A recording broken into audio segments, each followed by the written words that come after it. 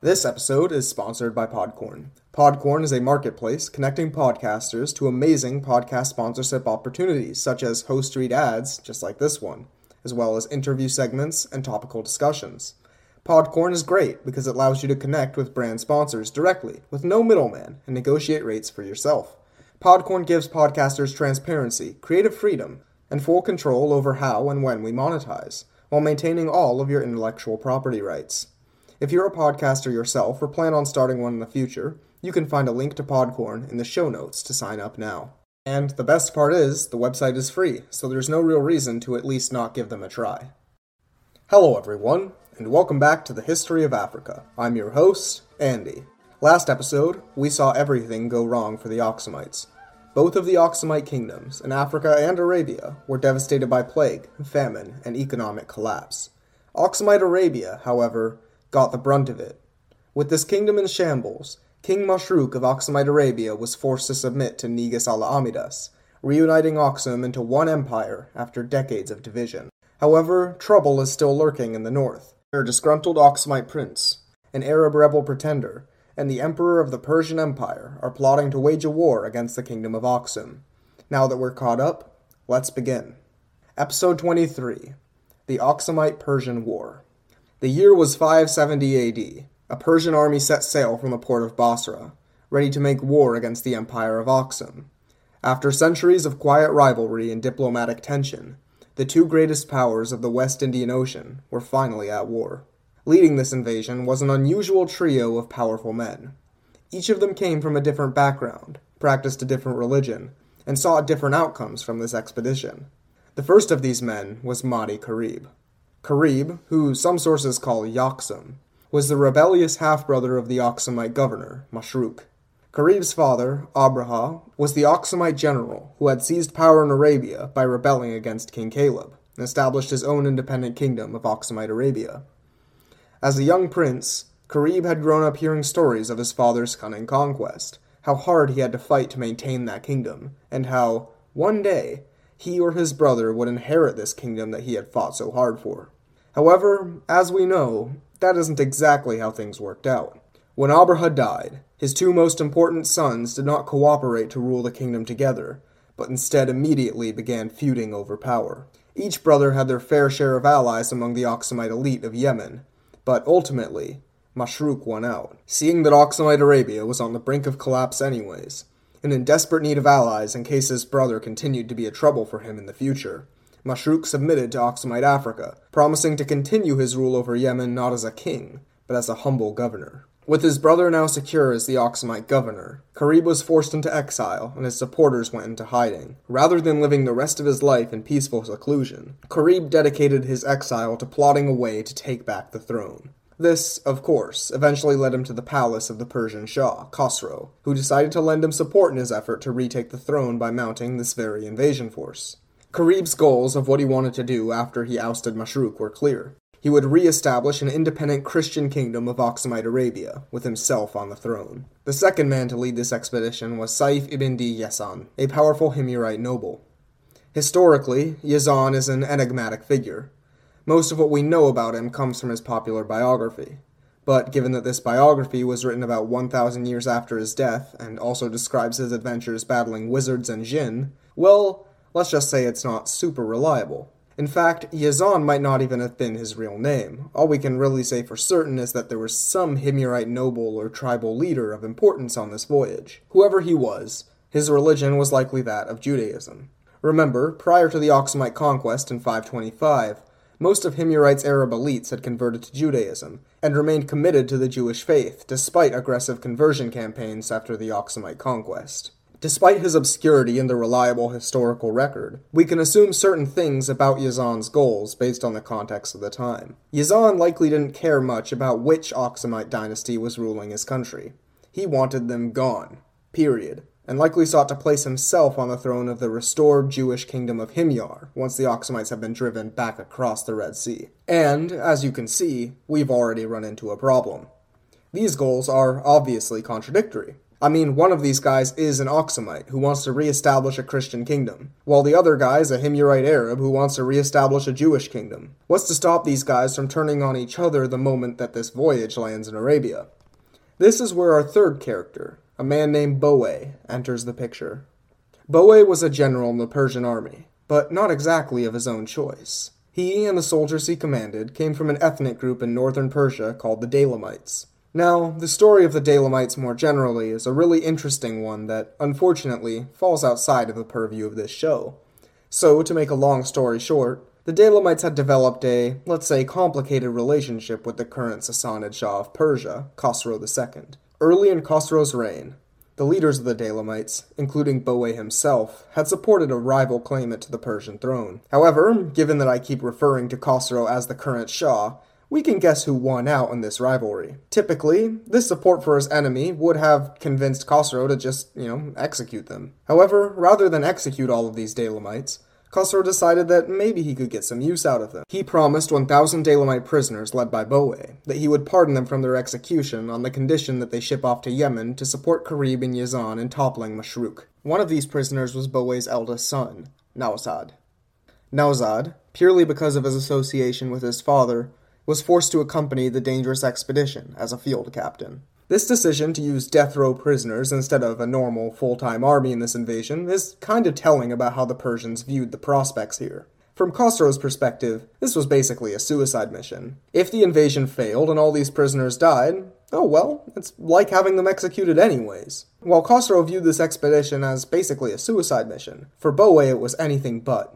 Rather, it was a desperate battle for him and his men's survival. So, by any means necessary, Boe would make sure that this invasion was a success, regardless of who came out on top in the end. Now, I know that this invasion already sounds like the setup to a bad joke. A disgraced Aksumite prince, an Arab Jewish noble, and a Persian death row inmate walk into a bar. However, given the state of Aksumite Arabia at the time, Mashruk would have to make plans of his own if he was going to fight off this invasion. He had caught wind of this impending attack, and was scrambling to cobble together an army to face his enemies in battle.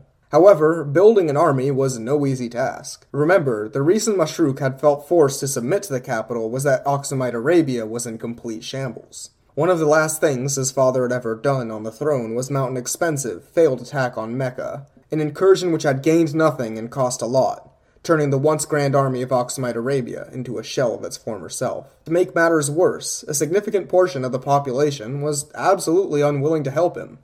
Most of the Arabs were unhappy living under the fist of a foreign Christian ruler. The Aksumite elite of Arabia, mostly made up of the descendants of his father's officers, largely supported Karib's rebellion, so he couldn't find much help there either. The only place in which he found any significant support was, of course, in Najran, the city that always seems to be the last holdout of Aksumite support in any era. So, with only one city of his satrapy willing to provide manpower, Mashruk wrote for help. Mashruk sent a message to Ela Amidas, the Emperor of Aksum, requesting that he send an army to help him defend southern Arabia from the incoming invaders. Amidas accepted, ferrying an army to Yemen with orders to aid Mashruk. Between the newly arrived army and those he recruited from Najran, Mashruk found himself in command of a 10,000-man army. Nothing compared to the hundreds of thousands commanded by Aksumite kings at the empire's height, but a respectable force nonetheless. To make matters even better for Mashruk, the Persian voyage was not going well at all. Two of the ships that carried this army had incurred serious damage during the storm, and were, depending on who you believed, either shipwrecked in India or sank to the bottom of the ocean. So, just like that, almost a fifth of his Persian adversaries were no longer an issue. Additionally, the Arab noble Yazan had grown sick during this journey and had to return to Persia. Now that Yazan wasn't physically on the expedition, maybe these invaders would have a harder time finding support among the Arab communities. However, the good news for Mashruk ended there. The Persians landed in the easternmost region of the Aksumite holdings in Arabia, known as Hadramaut. There, it became clear that Yazan and Karib, who had promised that an army of supporters was waiting to help overthrow Mashruk, were not liars. Between the Arab tribes in the rural villages to the personal guards of the pro-Karib Aksumite elites who dominated the cities, volunteers quickly flocked to the Persian army, growing their force from just around 800 to 12,000 men. When Mashruk arrived in Hadramaut to confront the Persians, he was shocked to see that the small brigade of a few hundred Persians he was expecting now outnumbered him. When the two sides first met in battle, however, things initially went in Mashruk's favor. Despite his numerical disadvantage, he commanded an army of professional Aksumite soldiers alongside Najrani conscripts. This army was far more disciplined and precise in their fighting than the motley mixture of criminals, tribal warriors, and personal bodyguards on the other side. The smaller Aksumite force seemed to be winning the day, forcing their enemy to fall further and further back. Boe, from the top of the hill, was surveying the battle, trying to look for a weakness in the Aksumite lines that he could exploit, but he hadn't found anything yet. However, at one point during the battle, he did spot something that made his blood run cold. At one part of the line, Mashruk's army clashed victoriously with one of his wings, stepping over the corpses of the men who'd fallen during the clash. Among these corpses, he spotted one that looked familiar. It was the body of his son. Deeply saddened by the loss of his son, Boe must have briefly considered giving up the battle right there. However, this sorrow quickly faded, and in its place rose the undying need for revenge. This battle was no longer about creating a puppet for the Shah or protecting his men from execution, but about killing the man responsible for his son's slaughter. The Persian general spotted Mashruk, riding his horse back and forth across the line, giving orders to his soldiers. The horse was moving too quickly for any of the Aksumite archers to hit their mark. But, after riding back and forth across the line, Mashruk's mount had grown tired. In its place, Mashruk was forced to switch to the back of a slower-moving mount, a donkey. Spotting an opportunity, Boe pulled out a bow, drew back an arrow, and fired. The arrow hit its mark perfectly. With nobody to give orders, Mashruk's army deteriorated from a disciplined army into a frightened mob. While they continued to hold their position, their Persian enemies began to make use of a truly frightening weapon. Known as the Panjagan, meaning fivefold, this unique type of Persian bow was capable of shooting 5 arrows at once. While its exact design has been lost to time, there are several interesting YouTube videos you can find that attempt to replicate the ancient weapon. They're definitely worth your time to watch, and I'll be linking some of them on the podcast's blog. Neither the Aksumites, nor any of the Arabs on both sides of the battlefield, had ever encountered such a weapon before. They must have been confused and terrified at why they were now being peppered with such an unimaginable volume of arrows. And to make matters worse, they were no longer receiving any orders from Mashruk, who appeared to be slumped over on his donkey. Receiving no orders from their dying general and losing their composure under a hail of arrows, Mashruk's army began a panicked retreat back to Sana'a, being harassed by their enemies the whole way. By the time they reached the city, the remains of Mashruk's army decided that they had no way of coming back from this defeat, and surrendered. Now, this story involving Boe personally shooting Mashruk in revenge for his dead son is, in my opinion, probably at least a little bit exaggerated. But regardless of how exaggerated the details of the Battle of Hadramaut are, the result is the same. Mashruk was dead, and Aksumite Arabia had followed with him. 570 had to be the best year of Mahdi Karib's life. Not only had he acquired Persian assistance for his rebellion and witnessed his rebellion's success, he had also witnessed the death of his treacherous half-brother Mashruk. And things only seemed to be getting better. After Yazan had returned to Persia, he had succumbed to illness, meaning that there was now no question that Karib would be the one to sit on the throne of Aksumite Arabia. He gleefully accepted to become a Persian vassal, and finally had recovered the crown that he had so strongly desired for his whole life. Sensing that their job was done, Boe and his men packed up their things and returned to Persia, ready to enjoy the rest of their lives as free men. After the Persians had left, Karib had figured that the war with Aksum was over, and that he could resume peaceful rule. He dismissed his Arab allies, telling them that it was now okay to return to their villages. Karib's position among the Arab population, though, was not exactly stable at this point. I mean, their leader, Yazan, was dead, and they had fought a bloody conflict to replace one Aksumite Christian ruler with another one. So the proposition that the Arab Jewish forces that made up the bulk of his army would turn on him was frighteningly realistic. So, in an attempt to get on their good side, Karib thought he'd do his army a favor by granting them leave, a mistake which turned out to be fatal. Once the bulk of Karib's army had returned to their homes, things didn't immediately improve for the new king of Yemen. His kingdom had already been in bad shape before the war, and was even worse off now that it had suffered through yet another brutal conflict. So southern Arabia slumped into yet another economic recession. Meanwhile, in Aksum, Allah Amidus was not just going to take this defeat lying down. While Mashruk's defeat had been expensive in both manpower and resources, the Aksumite military still had a little bit of fuel in the tank. Over the next 5 years, Amydas desperately scraped together the money and manpower needed, and, in 575, he had an army ready to fight. He placed the army under the command of a general named Abraha II. And yes, based on that name, this general is now supposedly the third of Abraha's sons to be involved in this war.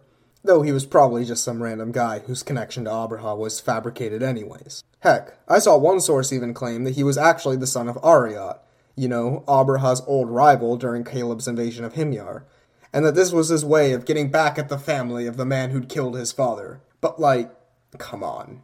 Regardless, this is some serious family drama either way. Anyways, when Abraha II's new army arrived on the shores of Yemen, Karib went into a panic. He had no army ready to defend his kingdom. I mean, who in their right mind is going to answer the call to arms of an unpopular king when they were just allowed to return home? So, instead of trying to mount a defense, Karib fled away from his capital in Sana'a, but was quickly apprehended by an Aksumite spy and executed.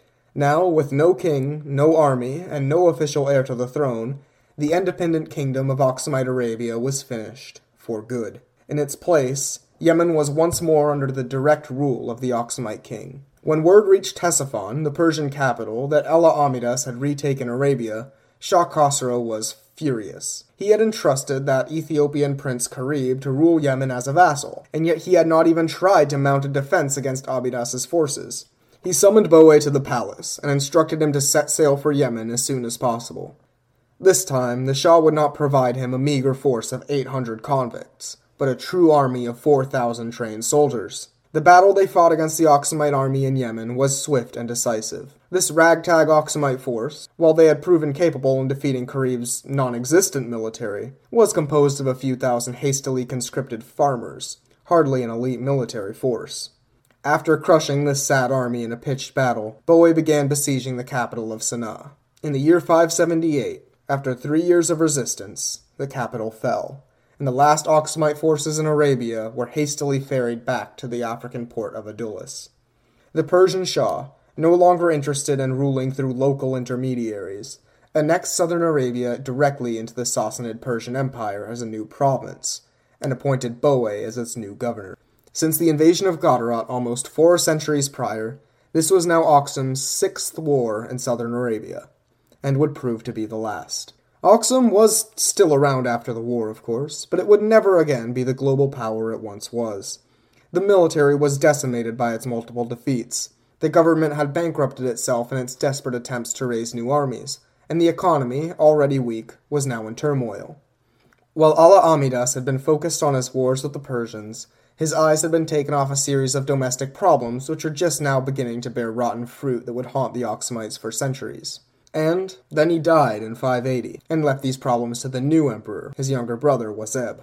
Remember how in the last episode I said that the incense orchards of the Ethiopian highlands had been replaced with teff fields as an emergency response to the plague outbreak? Well, the damage to the soil from that intensive teff farming was just starting to pay dividends. The fields surrounding Aksum, once the region's most fruitful, were now among its most barren. To make matters worse, after years of exploitation for ivory and use as battle mounts, the elephant population of the Ethiopian highlands was in a freefall. In a desperate attempt to prevent their extinction, Wazeb created a series of laws meant to limit the hunting of elephants, but it was too little, too late. Over the next few decades, the bush elephant would go extinct in East Africa. This extinction, in addition to being sad from a conservationist perspective, was also devastating to Aksum's economy. After incense, ivory was the kingdom's next most valuable export. With no more elephants, there was no more ivory to sell. The incense trade wasn't doing much better. Persia's conquest of southern Arabia meant that the Aksumite monopoly on incense was once again broken, and incense prices crashed along with it. While Aksum also once enjoyed unquestioned dominance of the Red Sea trade, the Persian presence in Yemen was further harming its ability to export what resources it had left. So, with one of its main exports crashing in value, and the other main export being, extinct, the Aksumite economy went into an utter tailspin. The bustling, cosmopolitan markets of Adulis and Aksum grew emptier by the day, and the royal treasury began to run dry. For Aksum, the world was certainly changing fast, and not for the better. However, in the 7th century, Aksum wouldn't be the only part of the world undergoing immense change. A spiritual movement from the city of Mecca would soon begin to grow rapidly, spreading over the entirety of Arabia and toppling 2 of the world's largest empires. And none of it would have been possible if not for the actions of one specific king of Aksum. Join us next episode to learn about Al-Najashi, or as he was known in Aksum, Arma, as we get to witness the rise of Islam from the Aksumite perspective. If you like the show and the free education we provide, then I'd encourage you to support the show. This can be done by a monetary donation to our Patreon, which can be found on our website, historyofafricapodcast.blogspot.com, by giving the show a review on iTunes, or by sharing the podcast to anyone who you think might be interested. The History of Africa podcast is brought to you by our Patreon supporters, like Aaron Lynch, Sandro, and Kevin Johnson. The show's editor and I put in about 20 hours or more of work into each episode, so your support is crucial in helping us keep the lights on. Thank you so much for helping us make the show happen.